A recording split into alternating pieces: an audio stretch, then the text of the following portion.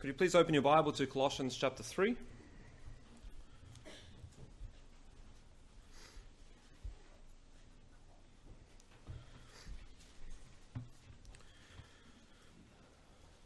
Verse 21 is what we'll be considering, which says, "Fathers, provoke not your children to anger, lest they be discouraged." If you could change one thing about your dad and how he raised you, what would it be? No doubt answers will vary greatly depending on the quality of upbringing. There will be some who had such a terrible childhood that it's difficult to just narrow it down to one thing you would like to change. Whereas others who have had a very good upbringing, well, it's harder to think of things for you that you would like to change.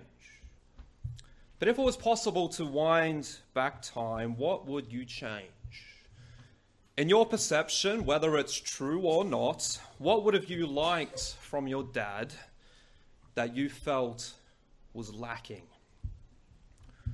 Or to phrase it differently, what qualities do you believe separate a decent dad from a dodgy dad? That's the basic premise of the sermon. How does the Bible differentiate between a decent dad and a dodgy dad? When I think about fatherhood and the Bible, two things immediately come to my mind. Number one, there are a lot of dodgy dads in the Bible. Okay, so think about it. The Bible tells us about a lot of dodgy dads. This doesn't mean there weren't decent dads, but if you and I were to sit down and construct some lists, I think it'd be easier for us to think of dodgy dads. And what's alarming is that they were often godly men. Okay, godly men, but not very good fathers. King David was a man after God's own heart, Israel's great king, and yet he was a dodgy dad. Isaac and Jacob, the two patriarchal figures, and yet as dads, they were guilty of devastating favoritism that tore their families apart. Eli was the priest. He was influential with Samuel, and yet he failed as a dad. He honored his sons over the Lord. And there are many examples, and sadly this has continued throughout history. There have been lots of dodgy dads, even spiritual giants who were not very good fathers. And that's a warning for us. Just because you're a Christian, just because you're even living for the Lord and even serving the Lord, doesn't automatically equate you to being a decent dad. And the second thing that comes into my mind is that the Bible says very little directly to parents. And what I mean by that is the Bible doesn't contain a parenting manual. That there isn't a whole book devoted to parenting. There isn't a whole chapter devoted to parenting. In fact, when you think about it, it doesn't say a lot directly to parents or to fathers particularly. Now, I would argue that everything applies indirectly, because being a decent dad, okay, in order to do that, you need to be a decent Christian. Okay, as has been said, okay, parenting is Christian living in the home. But when you think about direct instructions about parenting, there isn't a lot to be found. And hence we would do well to pay particularly close attention to what the Bible does say directly to parents, especially to dads. And where I'd like to focus this morning is Colossians chapter 3 and verse 21. And I'd like to use it to determine some characteristics of a dodgy dad and use that negative picture to help us move toward a positive picture of a decent dad. Now, before we get to the text, I want to acknowledge that it's very easy for a lot of you to just tune out for the rest of this sermon. Okay, you can think, well, hey, this is for dads. I'm not a dad, so it's not relevant. Or it'll be very easy to use this sermon to stoke the fire of bitterness against your dad. And I don't want either of those things to happen. And hence I do need to explain that this sermon is for everybody. And here's how. Okay, number one, if you're a dad, I hope that's self-explanatory. This is about dads. Number two, if you're a mom, as you will soon see, these things apply to you as well. And also these things should be used to help you or enable you to assist your husband to grow and improve as a father, and also be a source of praise and appreciation when he does it well. Number 3, one day you may be a parent. Okay, there's plenty of people in here who may well one day be a parent. Okay, you have an opportunity to think through these things before you are a mum or dad. And number 4, you have a dad. Okay, we're starting to get pretty broad here. And hopefully this will help you to identify some things that you are grateful for, okay, and you can express that toward your dad. And then number 5 for us as a church, okay, this is for everybody. We need to understand we need to be praying for our dads.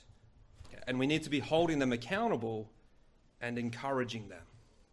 So hence this sermon, although seemingly more relevant to a narrower audience, is certainly applicable to everybody in one way or another. So let's consider the word to dads contained in the letter to the church at Colossae. Okay, our text, Colossians 3:21, it finds itself set in what is a household code, and it's addressing the various relationships within the home. It speaks to wives, to husbands, to children, to fathers, and to servants. And this is the obvious point that's very easy for us to miss, and yet it's crucial. The gospel is to impact our home life. That the Spirit-filled life impacts how we relate to and treat each other within the home. Okay, please understand there's no disconnect between church and home. At least there ought not to be. Okay, the gospel grabs hold of every area of life. It's to impact our homes. The gospel, the word of God, is to shape and to govern our marriages and parenting. Okay, we need to understand that our home is not some realm that's immune to the transforming power of the gospel. It's not like we have church life and home life. And Paul has laid down all of these wonderful gospel foundations in this epistle. He's been focusing primarily on the preeminence of Christ, and the practical outflow of that is meant to pour into our homes. Dads, please understand that your faith in Christ is meant to change your home. That's the underlying conviction of this text. Now, as we move into considering the instruction given to dads, I want to make 3 observations about this verse. Number 1, the brevity is stunning and striking. Of everything that could have been said, this is said. Okay, much more could have been added, and yet under inspiration, this is what the Lord determined to be written. And that ought to make us pay particularly close attention. This is obviously what dads need to hear. Number 2, this verse seems to be addressed to fathers. It says, "Fathers, provoke not your children to anger." But understand this Greek word can be translated parents. It is translated that way in Hebrews 11:23, where it's speaking of the parents of Moses. So this certainly applies to mums as well. Okay, so mums, you're not off the hook. But the translation of fathers does remind us that in God's created order, the father is primarily responsible for the raising of the children. And he is ultimately accountable when it comes to parenting. Dads, it's vital that you get that point. And then number 3, in this household code, wives and husbands are to be viewed together, and so are the children and the parents. And what this tells us is that it's not only children with a duty. Okay, children are told an awful lot. Obey your parents. That's your duty. But parents, especially dads, we also have a duty to our children. And when the instructions to children and fathers are viewed together, the idea is this: fathers are to make it as easy as possible for the children to obey. Dads are to create an environment which will make obedience an easy and natural practice. So this relationship is not as one-sided as it's often portrayed. And these instructions are a reminder that children are people and must be respected as people. Okay, children are not objects or possessions to be bossed or bullied. Now, with those observations in mind, let's look at the instruction given. Okay, the way it's structured, it's quite simple. There's a command, and then there's a reason for the command. The command, provoke not your children. And you'll notice to anger is in italics, which means it's been supplied by the translators. So it's not in the original text. Although this is very helpful here. It's in harmony with Ephesians 6:4. Now this word provoke, it's only found here and in one other place in the New Testament. And this particular term can be used both positively and negatively. It means to stir up, or to stimulate, or to exasperate. It's used positively in 2 Corinthians 9:2. And the idea there is that a generous church, okay, that they had stirred up, or they provoked other churches to give generously. So there it provoked or it stimulated a positive reaction. But in our text, it's to be viewed negatively. So fathers can provoke their children toward anger, toward wrath, toward frustration. Fathers can be responsible for stirring up these negative emotions and reactions. And this can lead to children becoming discouraged. Okay, that's the effect in verse 21. Literally, it means dispirited. So they become fearful, timid, lacking any normal level of self-confidence. They lose hearts. Okay, that they end up feeling like it's pointless. I don't measure up. Nothing I do is good enough for Dad. Okay, that they're crushed, that they're embittered. And they're completely disheartened, which will often manifest itself in all kinds of negative ways. And that's a very sad picture. And that is one that as parents should grieve us, especially when we are the cause. Who wants to discourage their children in this way? Who wants them to be resentful and disheartened? And hence it's important to understand the ways that we provoke our children to wrath. Ways that we can be a dodgy dad. And it's here where I want to spend the rest of our time. Okay? What are some practical ways that we provoke our children? But before I get to that, one quick point, and this is vital. Provoking your children speaks of repeated and ongoing patterns of mistreatment. So we're not talking about failing now and then, because all dads fall short. Okay, that's a very important realization for everybody. No dad is perfect. So this text is talking about habitual characteristics. Now I'd like to share with you 13 suggestions how children can be provoked by a dodgy dad. Okay, and this negative portrait will help us to paint a positive portrait of a decent dad. Okay, and don't be concerned, the more points I have, usually the shorter I go. If I've only got 2 points, you should be concerned. Okay, so there's 13. Number 1 is hypocrisy. Okay, say one thing and do another. Pretend to be spiritually in tune at church and around Christian friends, but truth be told, at home, you're a full octave out of tune spiritually. Okay, you just put on the Christian mask, spray on the Christian deodorant when you're at church, but things are very different at home. People may even esteem you highly at church, view you as being very godly, but if that isn't consistent at home, understand that will make your children nauseous, that they will be provoked to anger. Okay, if there is this inconsistency in Dad's character, if he's very different between Saturday and Sunday, if there's a huge discrepancy there, it's going to provoke your children to wrath. So question, would you be happy if your children disclosed to everybody what you really like at home? If there was a recording and it's put on the screen, how would you feel about that? Okay, would that match up with what people see at church? Okay, do you live it out every day? Do you practice what you preach? If not, you're riddled with hypocrisy, and your children can see it and it impacts them. Number 2 is favoritism. Now, as parents, we must not favor one of our children over another. It's integral that we treat our children equally and fairly. Understand that favoritism tears homes apart.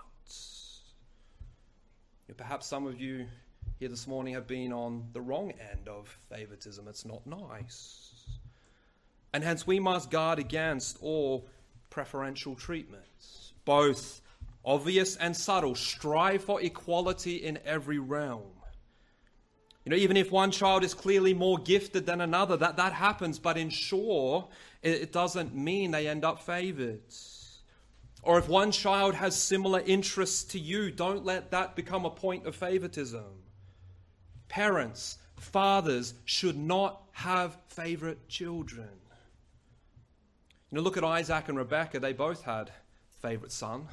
One favored Esau, one favored Jacob. And this ended up causing all kinds of calamity for this family. If a child perceives that their sibling is favored, especially if it's blatant, that will have a detrimental impact. Number 3 is comparison. And this follows on from the previous point. It's harmful to be constantly comparing your child with someone else, whether that be a sibling, a cousin, a friend, or someone else at church, and that the whole childhood ends up feeling like a constant competition. Why can't you be more like your brother or sister? Why can't you just behave like them? Such and such would never do that. Your marks, they're never as good as your brother's. Your cousin, he finished that weeks ago. Comparison after comparison. And the whole social media era is certainly making this an even greater danger. Because parents spruik about only the positive things that their children do online. So dads, we need to understand that all of our children are different. That's something that really struck me. I've got 4 kids, same parents, and they are so different. Children have varying abilities, varying talents. They learn at different paces, and it's harmful to compare. If we have this comparing culture, it's going to lead to anger and discouragement. And these comparison seeds, when planted into a child's heart, can lead to all kinds of poisonous crops. We need to remember that our children are unique individuals and shouldn't be compared and judged by the standard of others. Number 4 is priority. Okay, dads, do you understand that your wife and your children are meant to be your number 1 priority behind God? That's what the Bible teaches. That'll be a greater priority than work. That'll be a greater priority than your hobbies, than your friends, and even church. Do your children feel like they are a priority in your life? Or do they feel more like a burden? How much time do you give to your children? How often are you home? When you're home, are you really home? How involved are you in their lives? Yes, I know you need to work, okay, providing, that's part of being a decent dad. But your children want to spend time with you more than anything else. Understand, children don't spell love L-O-V-E. They spell love T-I-M-E. Children want time. And this is where so many dads fall short. Not enough time spent with their children, and this will lead to exasperating the kids. Okay, dad doesn't spend time with me, and what that communicates to me is that I'm not important. Dad's never at my party. Dad's not at the awards nights. He's not at my sporting events. He doesn't sit down and talk with me. He doesn't play with me. Even when he is home, he's on his phone and computer. That's a sure way to disappoint. I've been a dad now for nearly 6 years, and I've never once thought, man, I spent too much time with my kids. Never thought that. But I have thought, I need to spend more time with them. That's the fourth thing. The fifth thing is mistreat their mom. One of the best things that a dad can do for his children is to love their mom. Because this provides a safe and secure environment, a place where love abounds, and that's the perfect soil for a child to thrive. But understand, if you mistreat your wife, if you do not love her well, that's going to have all kinds of negative impacts on your children. There are many who think, well, hey, I can be a good dad, but I can be a bad husband. Understand, that's a false dichotomy. Because if you mistreat their moms, kids notice that, and it's a sure way to provoke them to anger. For the dads here, okay, remember this point. How you treat your wife, that's how your sons will end up treating women. And that's how your daughters will accept being treated. You treat your wife woefully, guess what? Your daughter will end up accepting that exact same thing. She thinks that's normal. Okay, if you want to be a decent dad, you need to be a decent husband. Number 6 is discouragement. Kids that feel as though they never measure up, that they can never please you, they're destined for big trouble. Doesn't matter what I do, Dad's never pleased. I can't meet his standard. With compliments and encouragement are few and far between, that this is all detrimental to your child. And particularly when it's paired with constant criticism. Every fault and flaw is pointed out, everything that's wrong that's highlighted, all of the mistakes are constantly rehearsed. It's the failings and the shortcomings, it's like they're on this repeating reel, that they're always discussed. Feels like you can do 100 good things and nothing gets said. No, well done, no, I'm proud of you, but step out of line once and look out. Such an environment will puncture the child's hope and ambition and make them feel like they're useless. Make them feel as though that they're incapable of doing anything, and it will lead to anger and discouragement. Dads, we need to be liberal with compliments and encouragement. Number 7 is lack of affection. Children need to know that their dads love them. And we can't just assume and say, well, hey, of course, they just know that I love them. Do they? We need to verbalize it. We need to show it in how we treat them. And not just show it when they're well behaved, okay, when they're measuring up, but rather we need to love them unconditionally. That they need to be assured that Dad's love is not just the reward when I do well, but rather kids need to be convinced that Dad loves them no matter what. And this should be really obvious to them. It needs to be verbalized frequently. Every day is ideal. Tell your kids that you love them. It needs to be shown by hugging and kissing. Okay, affection's a good thing. It needs to be proven by spending time with them and doing dad things. Because if a child feels unloved, if there's a lack of affection, it will lead to all kinds of trouble. Okay, society has a term for it. They refer to it as daddy issues. Okay, and that's what ends up happening. Number 8 is lack of repentance. A decent dad's a man enough to admit that they got it wrong and will humbly apologize to the family.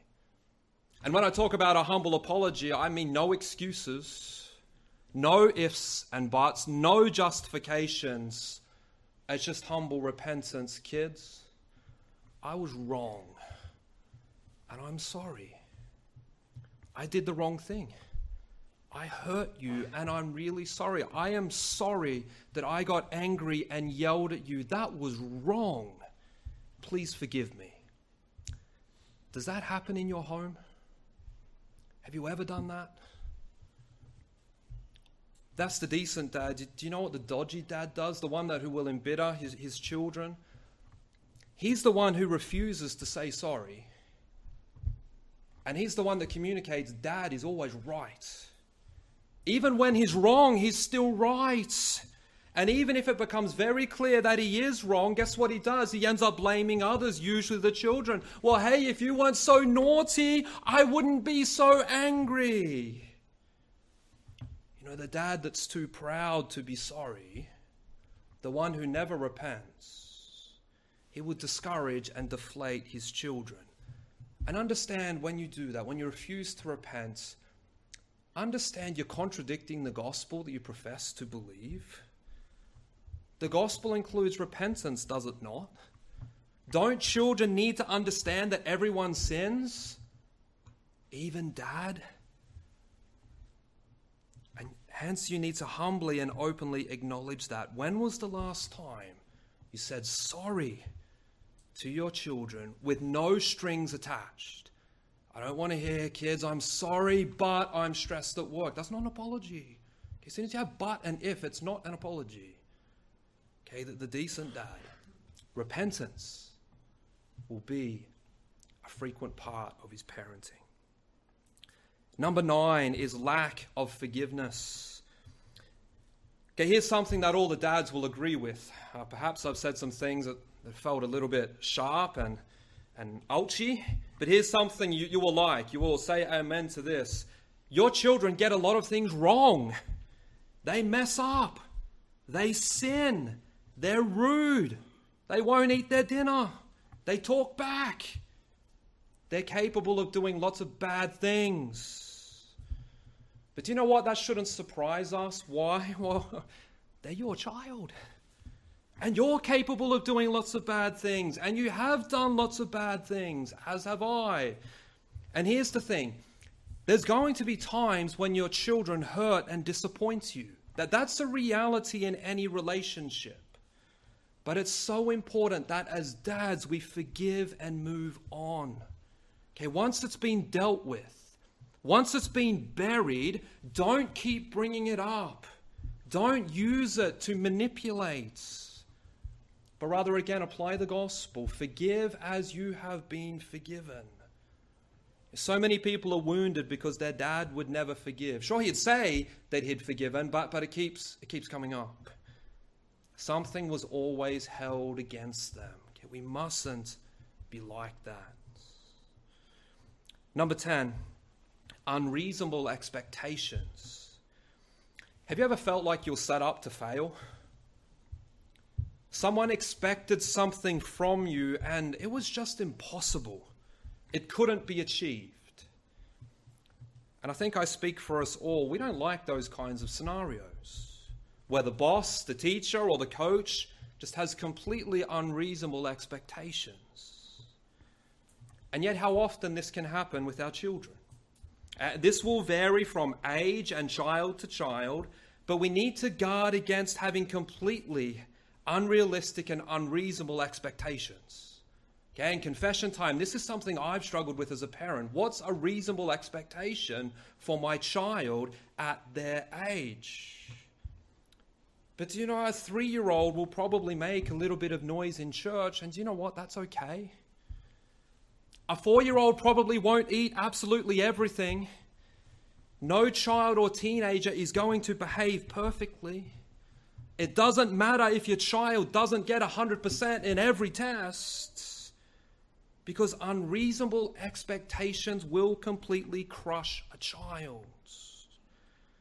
You need age-appropriate and ability-appropriate expectations. Expectations aren't wrong, but unreasonable ones are crushing. Number 11 is abuse. Unfortunately, dads can abuse their children in many ways. Now, that can be physical abuse, where one's strength and size are used in a domineering way. There can be outrageous punishments. You know, the kids do the smallest little thing and there is just this ridiculous punishment like they've murdered someone. The dads can be far too quick to smack and smacking far too hard. Okay, discipline's not about authority per se. It's about loving and reasonable correction. Now, there can be verbal abuse. constant yelling, screaming, and shouting, understand that is scary for children. That's scary for adults. I don't like it. And then there can even be name-calling, tearing down, and demeaning. You're useless. You're good for nothing. Understand that's all abuse. And it's very damaging. Understand that the angry dad will end up having angry children. Number 12 is overprotection. Many well-meaning parents can end up frustrating their children from overprotection. And this can manifest itself in different ways. It can be over strictness. Okay, strictness is not a bad thing. Children need that. But parents can go over the top, and life can become like an army boot camp. And some of the restrictions of where they can go and what they can do, it can just be too much, which can produce rebellion and anger. I know many teenagers into young adults who have been like that. Another way this can happen is by over-smothering. What I mean by that is you never trust them to do things on their own. And this is true, especially as children get older. So when parents refuse to give any leash, that they like to keep the kids on a short chain, thinking they can control them in absolutely every sphere of life. It's true that children need restrictions and guidance, but they must learn to make decisions on their own in accordance to their age. Otherwise, they will be provoked to anger. And number 13 is lack of discipleship and discipline. Now, as parents, especially dads, God has entrusted the discipleship of our children into our hands primarily. Church helps, Quest and Sunday School helps, but understand your children's discipleship is your responsibility primarily. We need to train our children. We need to prepare and equip them for life. We want our kids to be functioning and contributing members of society when they're old enough. And this means we need to teach our children in every area of life. And what this means, it means involvement. Dads must be involved. It's hands-on. We cannot be absent. We cannot be distant. And from a spiritual perspective, it's the dad's responsibility to lead his family spiritually. Read the Bible together. Pray together. Teach the word. Bring your children to church. Correct your children. Discipline is required. And smacking, although not the only form of discipline, it is required. He that spareth the rod hateth the child. Foolishness, it's bound up in the heart of the child. The rod of correction drives that out. If you refuse to smack, you're disobeying God and you're doing your child a great disservice. Dodgy dads are not involved in discipling or disciplining. And this has all kinds of negative impacts on your children. There are far too many angry and discouraged people in this world. And although not all of it stems from dodgy dads, and often dads can get unfairly blamed for some things, I think particularly in a feministic society, but it's unarguable that there is a lot of hurts and a lot of harm that dads are responsible for. And that's not true just out here in our society, it's also true in the church. And we all have a role to play in making this better. For the dads, God has blessed us with children. They're a blessing from the Lord. And He has entrusted them to our care, and we need to step up. Our children need us. They need decent dads. And we need to honestly assess our fathering against these characteristics we have considered and strive to change if necessary and to grow. And if you're bold, ask your wife, ask your kids where you fall short. And we all have room to grow. And this is true whether your kids are a baby or whether they have kids of their own. You never stop being a dad. And here's the thing for us as dads, as we consider what's expected. I don't know about you, but I feel quite a heavy weight. I feel quite insufficient for these things. And here's the thing, we can't be everything we need to be in and of ourselves. But here's the good news, the Lord will give us the tailor-made grace that we need each and every day and each and every moment to be the dad that he wants us to be.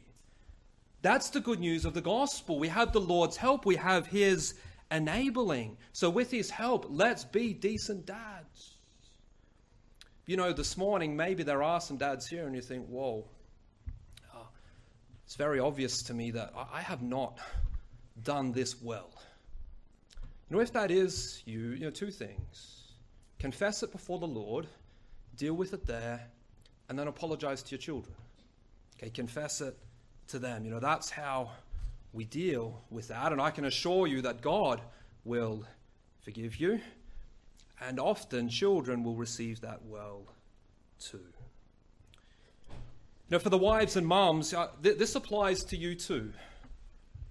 But the main message that I have for you today is keep your husbands accountable. Remind him of these things in a loving and gracious way, not in a nagging way. And more importantly, pray these things into his life. Okay, pray that he wouldn't possess these 13 things, but have the opposites. And then encourage him when he does well. For the children, whether you're young or whether you're old, pray for your dads. And make sure you thank them if they have done some of the things that we've considered this morning well. Okay, express gratitude toward decent dads. This is something we should do regularly, but today is a good day to do that. Okay, give thanks for your dads. Now for the church, okay, we need to be praying for the parents. We need to be praying for the dads. And these 13 characteristics of a dodgy dad, that they give us some very specific prayer points for the dads. Here's an example. Lord, I pray that Brendan would not favor one of his children over the other.